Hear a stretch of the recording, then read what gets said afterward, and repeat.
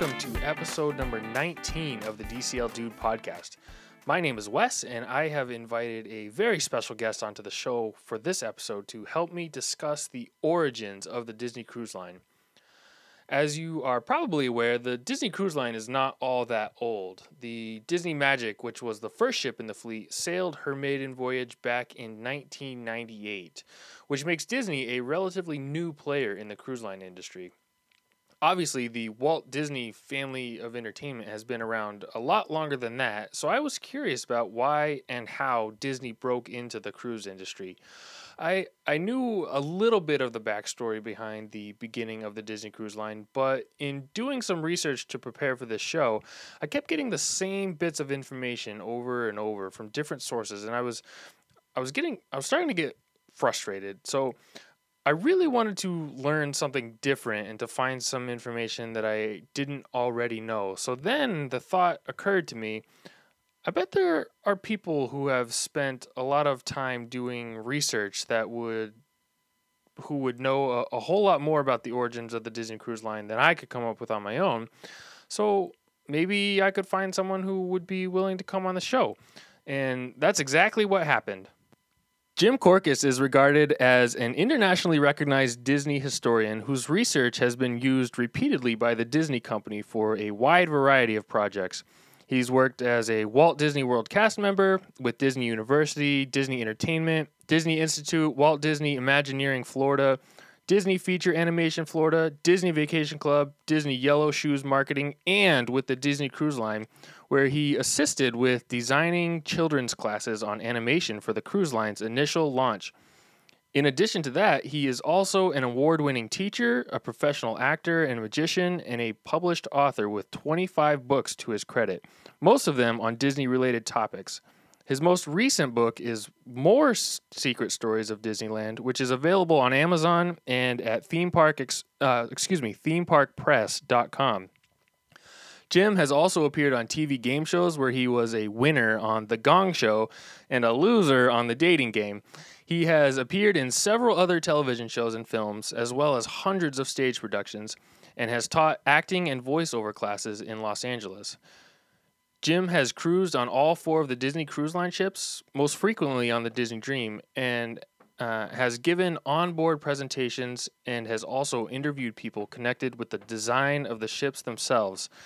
With that, I'm very excited to welcome Jim into the show to talk some Disney Cruise Line. So, Jim, welcome, and thanks so much for coming on. Wes, it's my pleasure, but I think after that introduction, we need to stop here because it won't get any better than that, you know. And in fact, it almost sounded like a eulogy. So now I know what somebody is going to say, you know, when I'm That's right. laying in that wooden box wearing my mouse ears. Sure. Yep. But no, this is a real joy to come on and talk with you. I'm a big fan of the Disney Cruise Line. As you mentioned, I've been on each of the ships at least once. I'm looking forward to the new ships coming online, and especially because they're going to be significantly larger than the largest ships that exist now, but it's going to be the same amount of guests and crew. So that means that somehow the public areas are going to be much larger or much more elaborate, and so I can hardly wait to see what that's going to be like. Yes, same here. I too am very excited. I'm dying for some more information on those ships. They just they're not giving it to us quite yet. So right, and of course they can't even give us the names because that's right. It's bad luck to name a ship before it is christened. Oh, I didn't realize that. Yes, and so that's why, you know, originally when they were referring to Disney ships when they're being built, they're referred to by a number. Sure. And it's the number, you know, of this is the 5,530th ship built at this shipyard. But yeah, it is bad luck to give a ship a name before it is christened, because again, the whole christening ceremony is to guarantee good luck and Sure. ward off evil spirits. But maybe as we get closer to the launch dates, you'll run a contest on your website where listeners can suggest Absolutely. what are the possible yes. names. Yep. I already have my kind of list Guesses, going here. Right? What's that? You already have your guesses. I do. I have a couple guesses that I'm not revealing quite yet. Well, the original Disney cruise ship was supposed to be named the Walt Disney. That was what Michael Eisner wanted to name that ship. Oh, wow. And there was some challenges with that. Among the fact that he wasn't necessarily on good terms with the Disney family. And so basically Eisner said, well, if I can't name it Walt Disney, I'm going to name it after what Walt Disney made, and that was magic. Oh, wow. So very interesting. That's awesome. Well, Jim, that's really one of the whole reasons that I wanted to have you on the show for stories like that. And, we're already off to a good start here. So one thing I was wondering, what does it mean to be a Disney historian? Is there some sort of certification process? It means that you're broke, that trolls out there will say terrible things about you, no matter, actually Disney historian is a term that I coined myself. Oh, okay. In the 1980s for an appearance on Entertainment Tonight. At the time, there were film historians, and in fact, Leonard Maltin, who was a good friend and still a good friend of mine, identified himself as a film historian, but as he was writing about animation sometimes, he would describe himself as an animation writer. And people would go, oh, what characters did you write? What movie did you write? And so since he was a film historian, he just transformed it to animation historian. Oh. And in fact, when I was living in Los Angeles, I was an animation historian. I wrote for Animation Magazine and a bunch of other things. But on Entertainment Tonight, I was being interviewed specifically about Disney. And so being identified as an animation historian just doesn't cut it if you're going to be talking about Disneyland or Walt and whatever. So in a moment of brilliance, I said, well, you can identify me as a Disney historian. Oh, okay. And so that is the first time it was ever used. And I just continued to identify myself as that because that's actually what I was doing. I was researching and sharing information about the history of Disney. And then it was just such a natural term.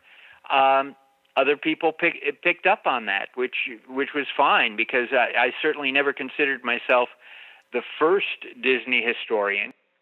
The term Disney historian has now evolved into someone, of course, who researches Disney history, who does original research. We have an awful lot of people out there who cut and paste from different websites and all that.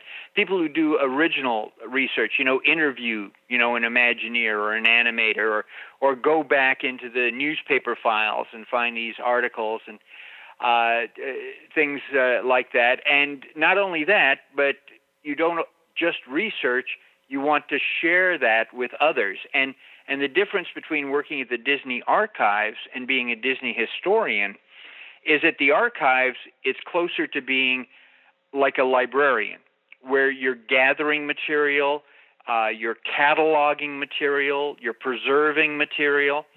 With a Disney historian, you're taking the information that you have found and you're telling the story behind that. How do all of these facts relate? Okay.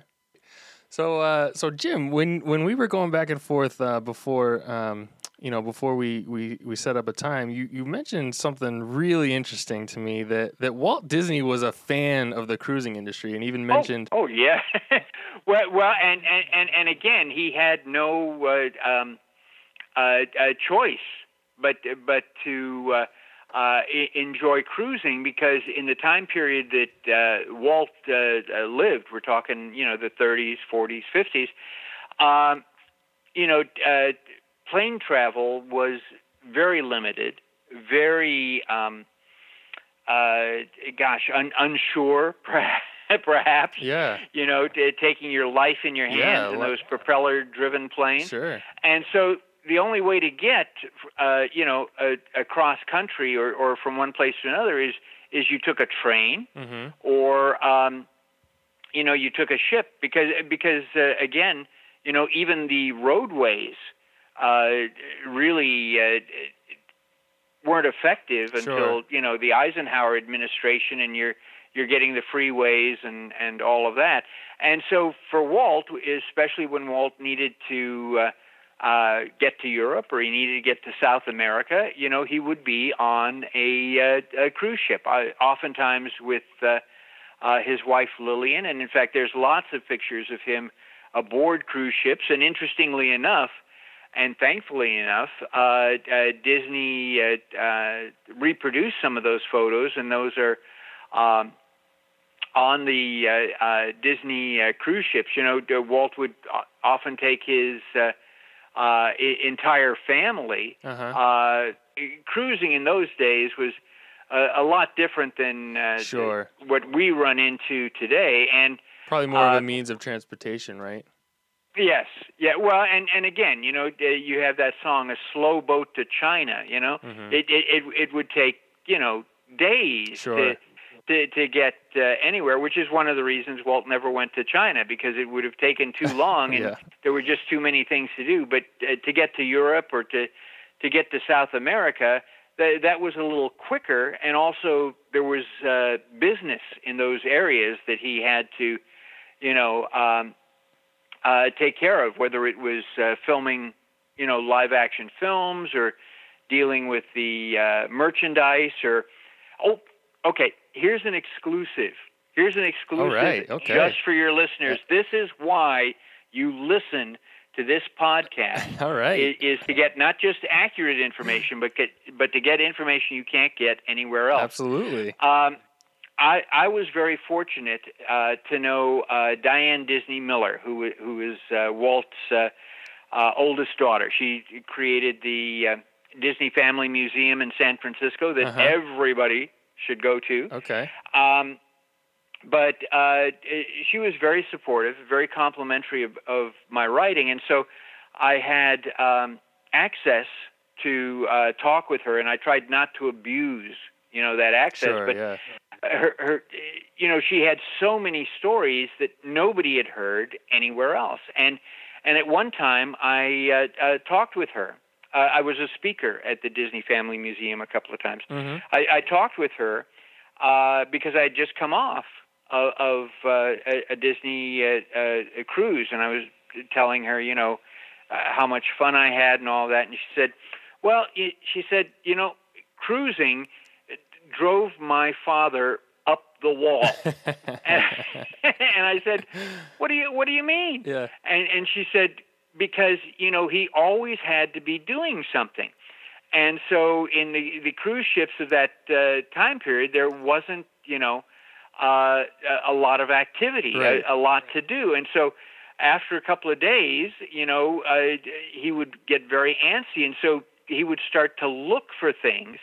And she said one of the funniest things was he got involved with a shuffleboard competition that lasted for a couple of days with some Catholic priests who had been on a pilgrimage.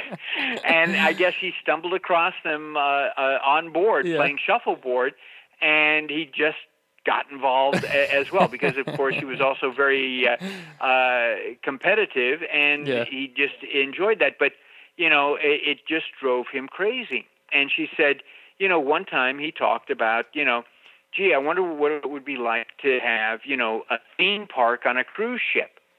And of course, my mouth drops down to the floor, and my eyes shoot out of my skull, just like a cartoon. And I said, what? I said, I've never heard that before in my life. What? And Diane said, oh yeah, he was always working on lots of different projects. She said, he was working on an idea of doing a theme park in an enclosed space. Okay. So in St. Louis, Missouri, he had plans because of the weather. You can't expose it, to the normal weather. Right. He was going to have an indoor theme park. It was going to be 5 stories high.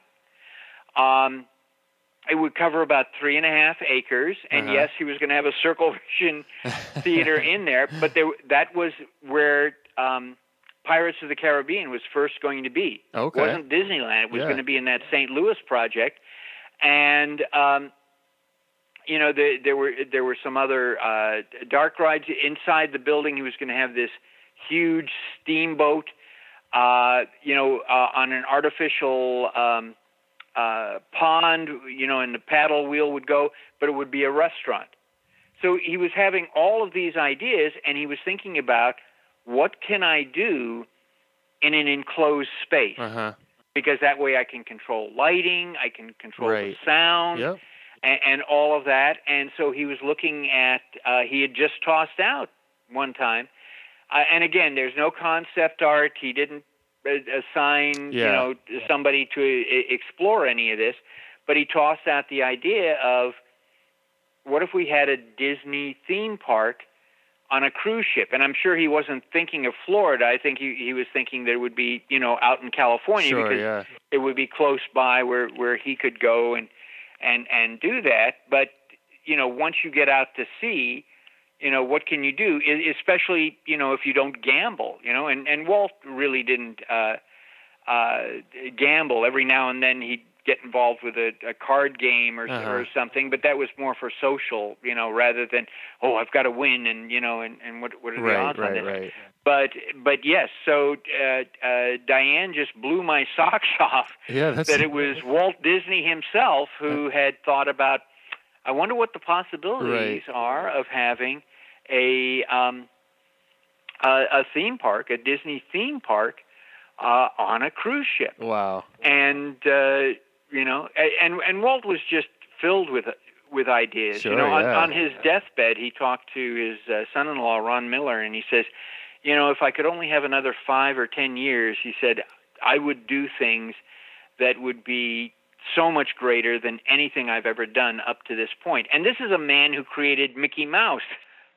The last cruise he took was, just a couple of months before he passed away. He had rented a little ship for the entire family, and they took that trip up to British Columbia, and they did fishing and all of that. And on deck, Walt had all these books about city planning and all that he was cool going through. And I'm glad he had that time where he could spend it with his entire family. Yeah, absolutely. Back together. But again, that's one of the that's one of the things for that at least Disney cruises are. You get the family together, Yeah, and absolutely. Yeah. And so cool.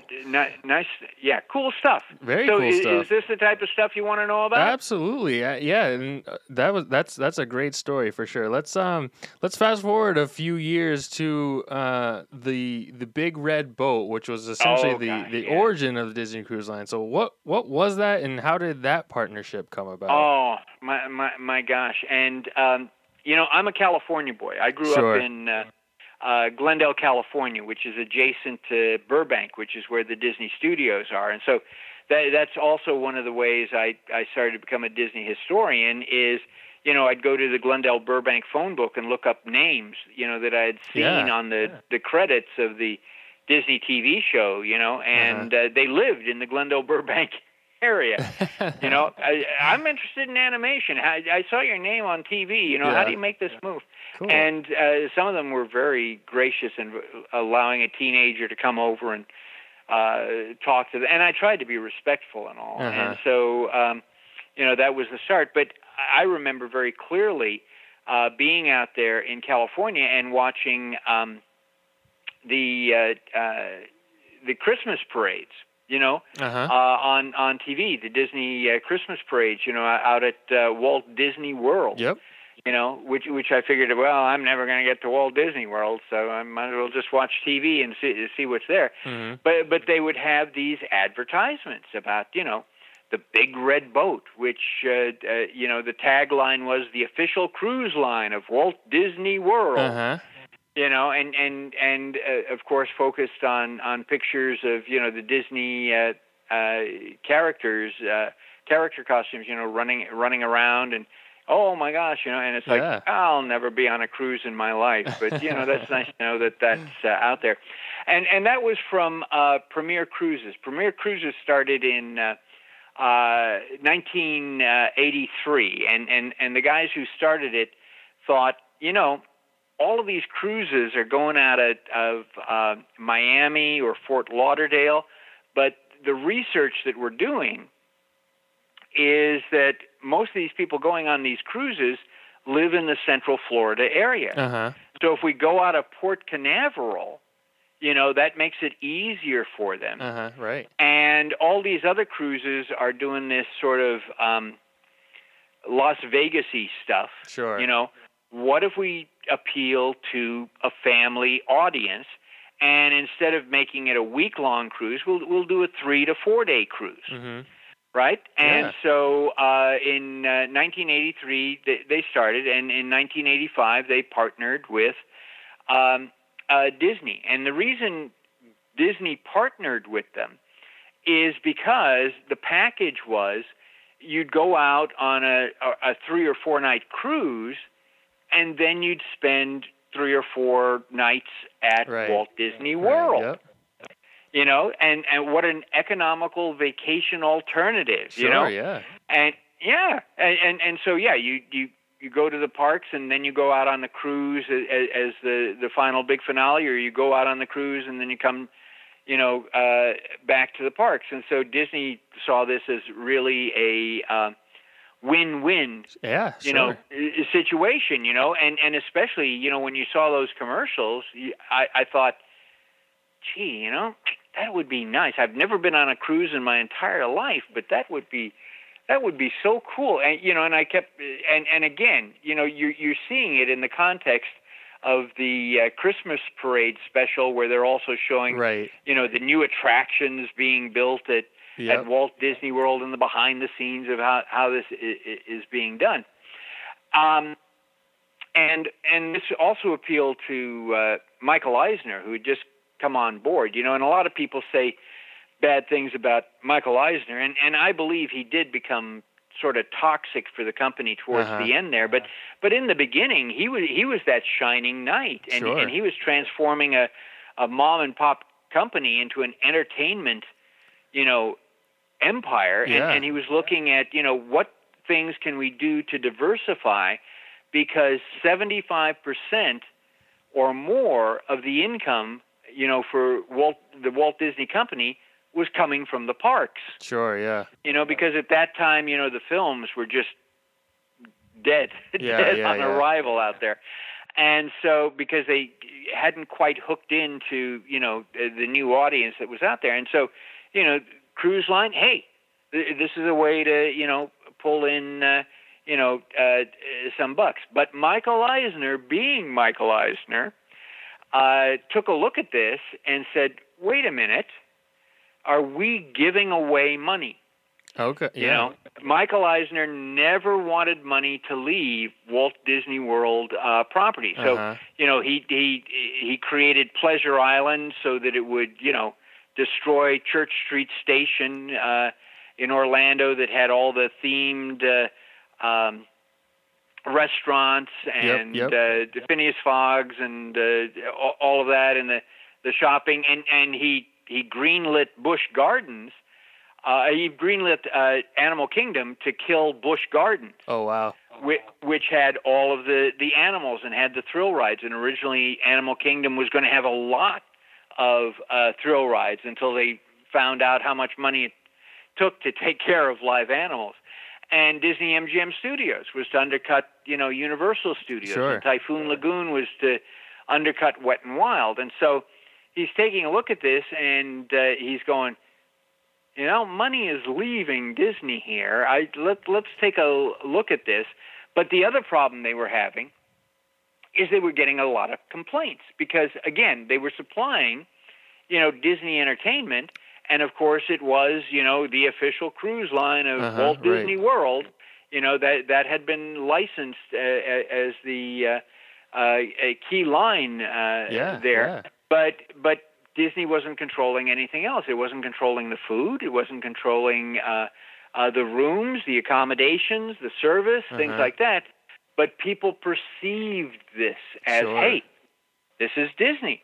And so Disney was getting all of these complaints, and it's like, we can't do anything about this. Right, yeah. So they sat down, a little before 1991, Eisner and Frank Wells and the others, they sat down and they said, we got three choices here.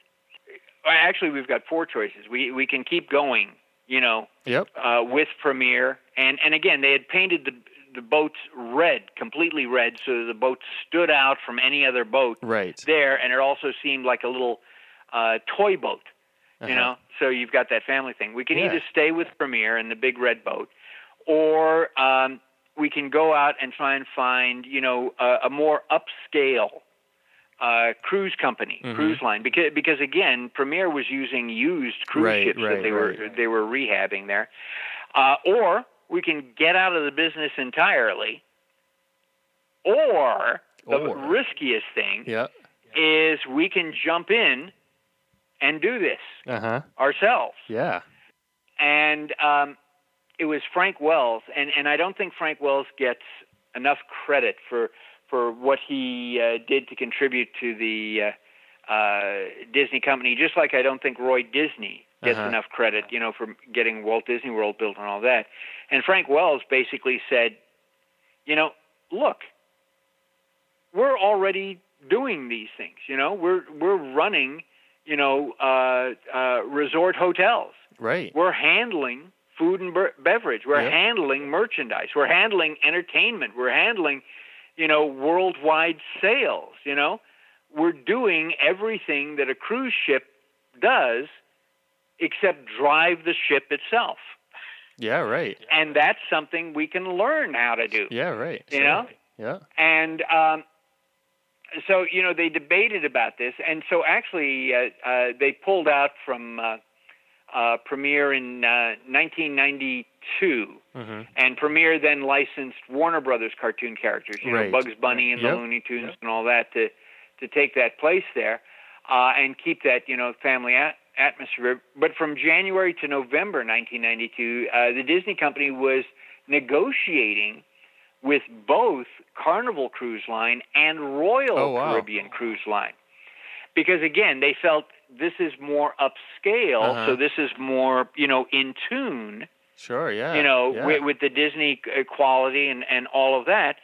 But as those negotiations were going on, they saw that neither of these cruise lines really understood Disney's approach to customer service.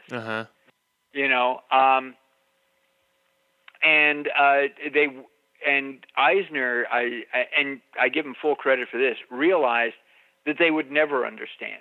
They would never commit to, we've got to give the guests more than what they expect. And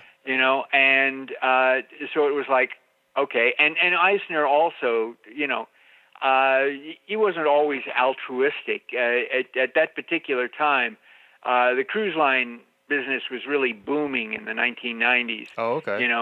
And so it's like, yeah, we can get on board on this. And the real hero of the story is Larry Murphy. He was an executive vice president, and his whole job description was to expand Disney into other business areas. And so he was, quite the cruise line advocate, because you don't realize these Disney executives had no clue. Yeah. The top executive board 2 or 3 of them had been on maybe one cruise. Wing Chow, who, great designer who, supervised so much architecture and supervised the building of the Disney ships. He said, "Yeah, I've seen some episodes of The Love Boat." This is the Disney expertise. So they have to go out and they have to, talk with those people who are in the business. Mm-hmm. And again, they do the typical Disney thing, which is steal people from cruise line companies. Okay. Offer them more money, offer them, the opportunity to do this and all that, of how are we going to get this, to work, and most importantly, how are we going to make, the Disney cruise ships different. You want that ship to stand out. That's why Premier painted the ships red. You have the big red boat, and so when that pulls into a dock, wow. Right, you immediately know. You don't confuse it with any other ship. Yep. And for those of you who have been on a Disney cruise, when a Disney cruise ship pulls into a dock, it's significantly larger than the other ships next to it. Absolutely. And more impressive too. Yes, and so you want the exterior to look, impressive. So, Disney was looking at designs, and there was a real battle within the company. Eisner was leaning towards something, more traditional. Mm-hmm. Eisner remembered, sending off his grandparents on the Queen Mary on one of the voyages to Europe, and he remembered, all of the pomp and that went with it. And all that. But other people go, look, we're the Disney company, and people are expecting innovation and looking towards the future, and so you want something, much more distinctive. And so when the designs came in, one was actually sort of a reimagined version of Captain Nemo's submarine, the Nautilus, from 20,000 Leagues Under the Sea. So it didn't look like a submarine, but it there were elements that reference that. I saw one that was pointed at both ends, and along the sides you have these slanted diagonal panels, and you have what looks like a flying saucer, on the top. There was another one where the profile would have looked like a floating swan. There was another one that was painted in such a way that it looked like a citrus plantation. Wow! But a citrus plantation that was grown in an aquarium, and down on the hull you had a row of leaping fish, cartoon fish, not real fish, cartoon fish. Oh my goodness! Leaping along the side of the hull. There was one called the Fantasia that was super extreme in terms of its design, and so they were going all over the map to when people see this, they've got to immediately say this is a Disney ship. Sure, yeah. But again, what Eisner wanted that feeling of romance.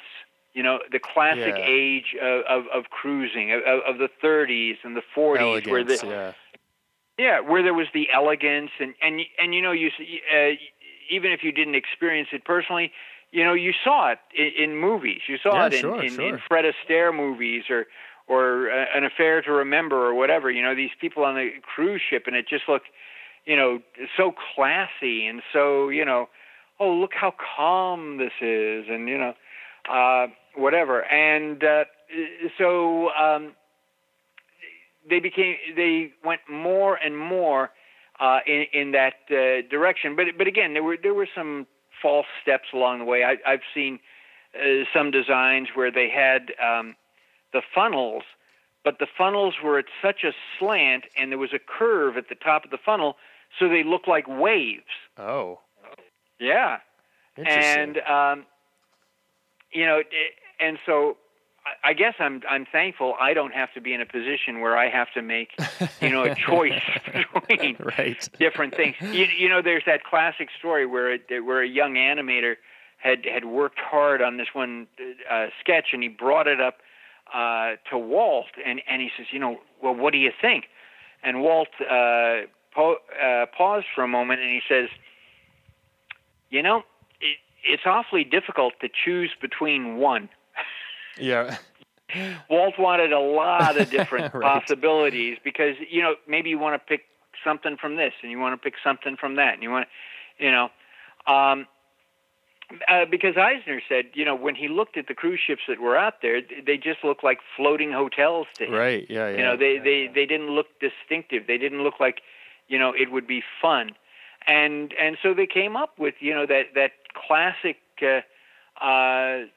design, and of course, the thing that I just really love about Disney is they do all this little subtle stuff that it's so right, it's so seamless, absolutely, yeah, that it doesn't occur to you, but if it wasn't there, you'd notice it. And so I think all of your listeners realize that the cruise ships are painted like Mickey Mouse. That's right, yeah. So you're using black and white and red and yellow, and that's basically about it. There's the gold filigree, but that falls into the yellow there, range there. And of course, it's not traditional black, because they felt that black would make it look like a funeral ship. Right, yes. It's actually, so it's only 87% black. Yep. The rest of it is blue mixed in, but it's a dark blue, so you don't sense that, and that was a story that I don't know whether you can tell during the Me Too era, is they were struggling to find that color, and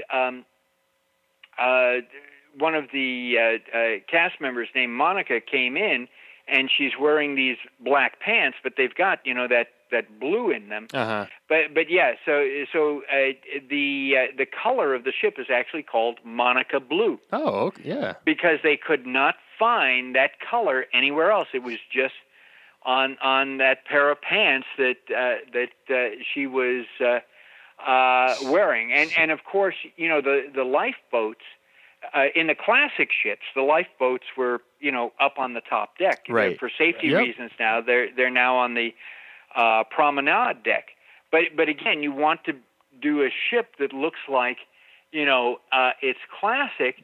So what the designer did is on the upper deck, he did the windows, but he divided them into modules that are about 12 meters long, and so and curved. And so from a distance, it looks like there's lifeboats up there at the top.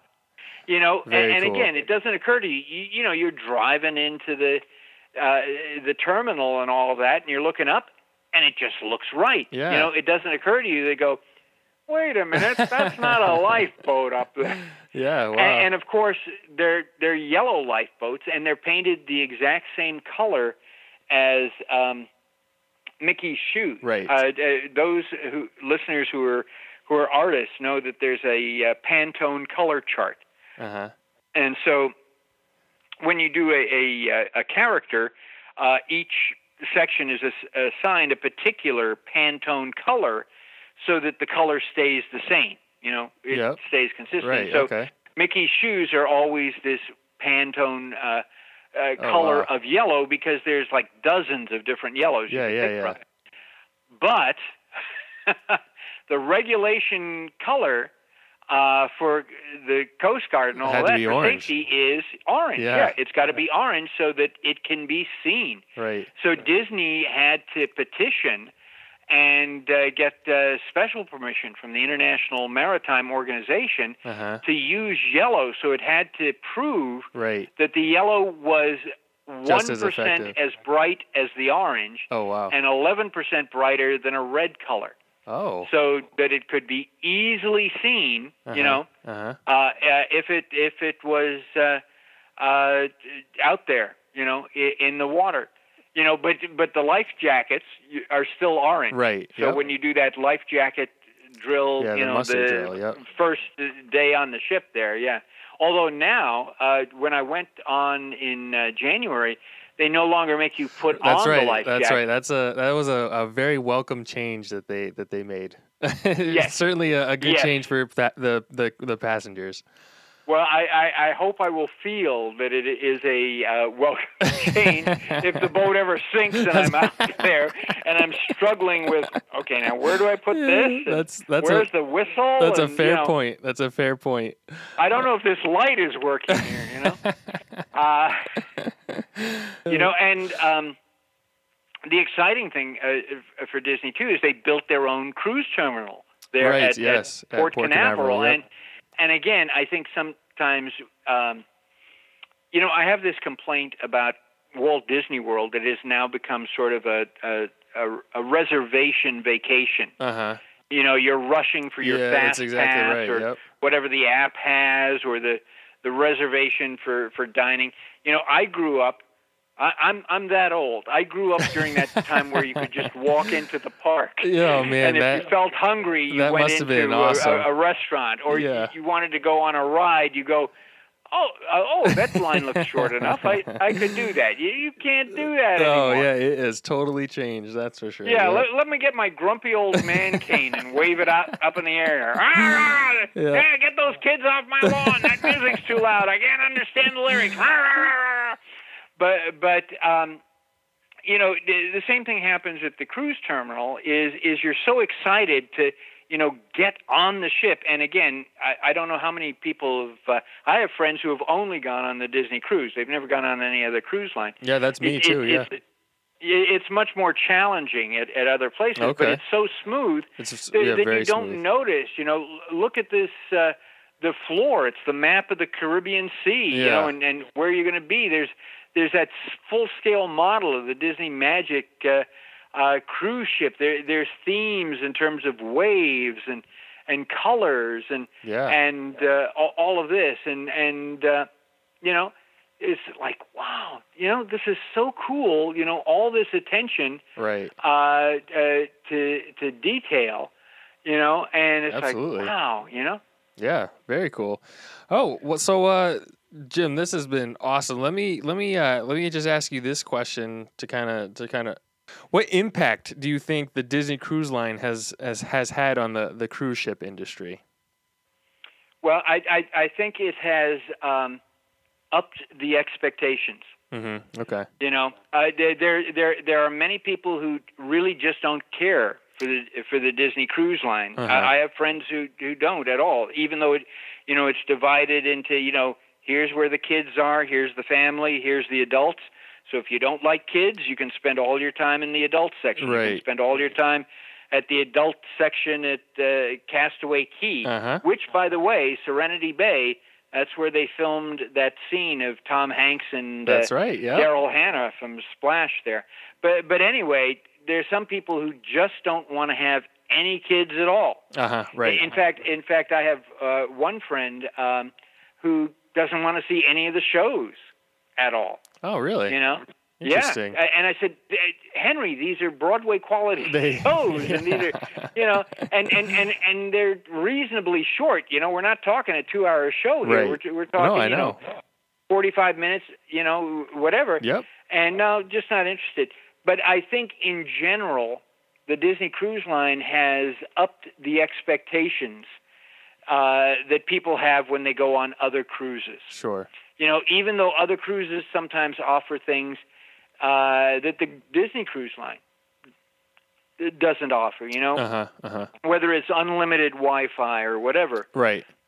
But basically, you're getting that service and you're getting that immersive experience. Right. I tell people one of the things that makes a Disney theme park different is it's not just a physical experience, it's an emotional experience. Yep. And when you go on to a Disney Cruise Line ship, you're having that really immersive, emotional experience. You Yep. know, they're shouting out your name. You know, when That's right. That's you step on deck there. You know, you're treated as the VIP. You know, you can ask for things and they won't say no. You know, at dinner you don't like any of the desserts and you say, "Can I have a Mickey ice cream bar?" And they bring you a Mickey ice cream bar. And there's no really. You know, we spent, you know, hundreds of thousands of dollars developing this dessert, you know. Yeah, exactly. You know, it's like, here you go. So just kind of raising the standard a little bit. Yeah, and so, you know, and there's all that wonderful attention to detail. Absolutely, yeah. On the ship, and you miss some of it. You know, I wonder how many people have taken a shower in their cabin and failed to look at the shower curtain to see that, yes, that's nautical rope, right? But there are places where it now forms Mickey's head. Yep. You know, yep. Or you look in the atrium, and there's so much to see, almost too much. You're absolutely right. Overwhelming. You know, I stand out in front of the Walt Disney Theater, and this was about, a year ago, maybe 2 years ago. For the first time, I looked up at the ceiling, and I realized there's a Zodiac up there, and it's a Zodiac filled with all Disney characters. Oh, yeah. Wow. And I thought, how many times have I gone into this theater, but I'm so focused on wanting to go into this theater, I never took a moment to even just look up. Right. And there's something. That's amazing, so it's a new experience every time. So I think the effect that Disney has is that it's raised the bar. You know, it's forced other cruise lines to come up with something comparable. Yeah. You know? We'll give you free alcohol. Right. You know, Walt felt that if you were going to have alcohol, you should only serve it in a restaurant because then you can control how much alcohol is being given to a particular person. And you never let them take that alcohol outside the restaurant. Yeah. You know, so it's only in an adult-only area. And on the Disney Cruise Line, you can have alcohol. It's just going to cost you an arm and a leg. That's right. Just like those poor parents who, you know, at the end of the cruise, they get this bill and they go, "What are these hundreds of dollars?" Well, your kids were up there in the arcade. Right. What? Yeah. Well, you gave them access to the card, you know. That's right. You know, so, okay, I have a question for you, Wes, and this is an opinion question. Do you have a favorite Disney cruise ship? I do, absolutely. The Disney Wonder is my favorite ship. And why is that? You know what? There's a few factors, but one is a nostalgia factor. It was the first ship that I ever went on. It's the one I've spent the most nights on and the one I've been most on with my family. And I prefer the classic ship to the new Dream class ships. I like the size better. And, right now it sails a lot of the itineraries that I really like. And I like the shows the best on the Disney Wonder. And so, a few different factors, and so that's... No, well, it's the same way. My favorite would be the Disney Magic, and again, for similar reasons. Sure. It was the first ship that I sailed on, so again, it's like, whoa! Right. Yeah, what is this? And also, again, I feel it's a more intimate experience. Totally Tony agree. Baxter described Disneyland as an intimate experience, and Walt Disney World as a spectacular That's experience. right, yeah, yep. And I so, totally agree with that. I've spent, I've done more sailing on the Disney Dream because, again, that's the one that's going out of Port Canaveral here for just 3 or 4 days. And I love the Disney Dream. But, it took me, the first cruise was more difficult because it took me a while to get adjusted because it just seemed more spread out. For sure, yeah. You know. Yep, and absolutely. yes, all of this is cool, but, the Disney Magic was just sort of fun and comforting there. So again, I'm interested to see what these new larger ships, massive superstructure ships, are going to be. That's right. Because I was just I'm sorry to cut you off. It's very cool that, they're basically keeping the passenger number the same, at least from what we've heard. But like you said, making the public spaces, the public areas, and probably the staterooms a lot bigger too. To that or whatever. And so, what? So I'm curious. What are they going to have? Right. Yes. I didn't even. I've been on the Disney Magic since it went through, that rehab in 2013, 2014. Oh, okay. And that's okay. But I think the whole design of the ship got sort of jiggled, when you put in the aqua duck, the there. Dunk, I'm not, I know people get excited. Oh yes, look, you can, and you're scooting over, the ocean and all that. But in terms of watching the fireworks at night, from the upper deck. Oh, one of my favorite experiences. Looking at it from the outside, it looks like somebody has just pasted something onto the side of the ship there. Right. Yeah, that's right. Yep. So well, Wes, if people haven't gotten enough of me, because I get enough of me. I was a junior high school teacher, so I'm in love with the sound of my own voice. So as we can tell from this podcast, and I hope to come back and we'll talk more about the cruise line. But if people haven't gotten enough of me, as you mentioned, I have 2 new books out called More Secret Stories of Disneyland and Extra Secret Stories of Walt Disney World, which is actually the 4th in the series. Awesome. And they're available at Amazon.com and ThemeParkPress.com. Okay. And again, I tried to make them, because I know people have limited attention spans here, they're all just 2-page stories. And they're about things that are in plain sight. That's great. That, again, I feel we just walk by and miss. So it's things in the parks and at the resorts and in the area outside the resorts. And so I'm very excited about that. And you asked me earlier, am I working on a new book? And yes, I am. I'm working on Secret Stories of the Disney Cruise Line. Oh, awesome! But that's 6 months to a year away. Okay. So I don't want to get people too excited right now and looking to advance order it because it's still in the process of being writing here. Well, okay. And again, it's tough because as well as anybody else, things at Disney are constantly changing. Oh, of course, yes. So something that you're familiar with seeing, suddenly the next time you go, it's not there. That's right. Or something else is there, or everything. But there's so many wonderful stories that I think, just as I did for the parks, I think so many wonderful stories that people are missing on the cruise lines, and that's why I'm so excited that you've given me this opportunity here to share some of those stories with those who I hope are just as excited about all of this. Well, Jim, I can tell you I am really excited that you shared these stories. This has been a lot of fun and was really kind of exactly what I was hoping to get when I originally reached out to you. So I really, really appreciate it. And I think it's great that you're writing a book about it. I will certainly be looking forward to that whenever that comes out. And because there's plenty of books about what to do on a cruise. Oh, of course, absolutely. How to get the best price and what to do with your kids and all that. But I didn't see any book out there about this is why this is here. Yeah, right. That's right. No. And so.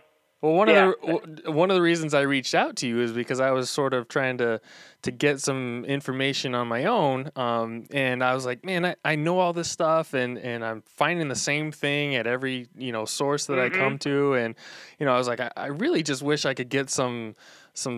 I want something that nobody else knows, or a new insight.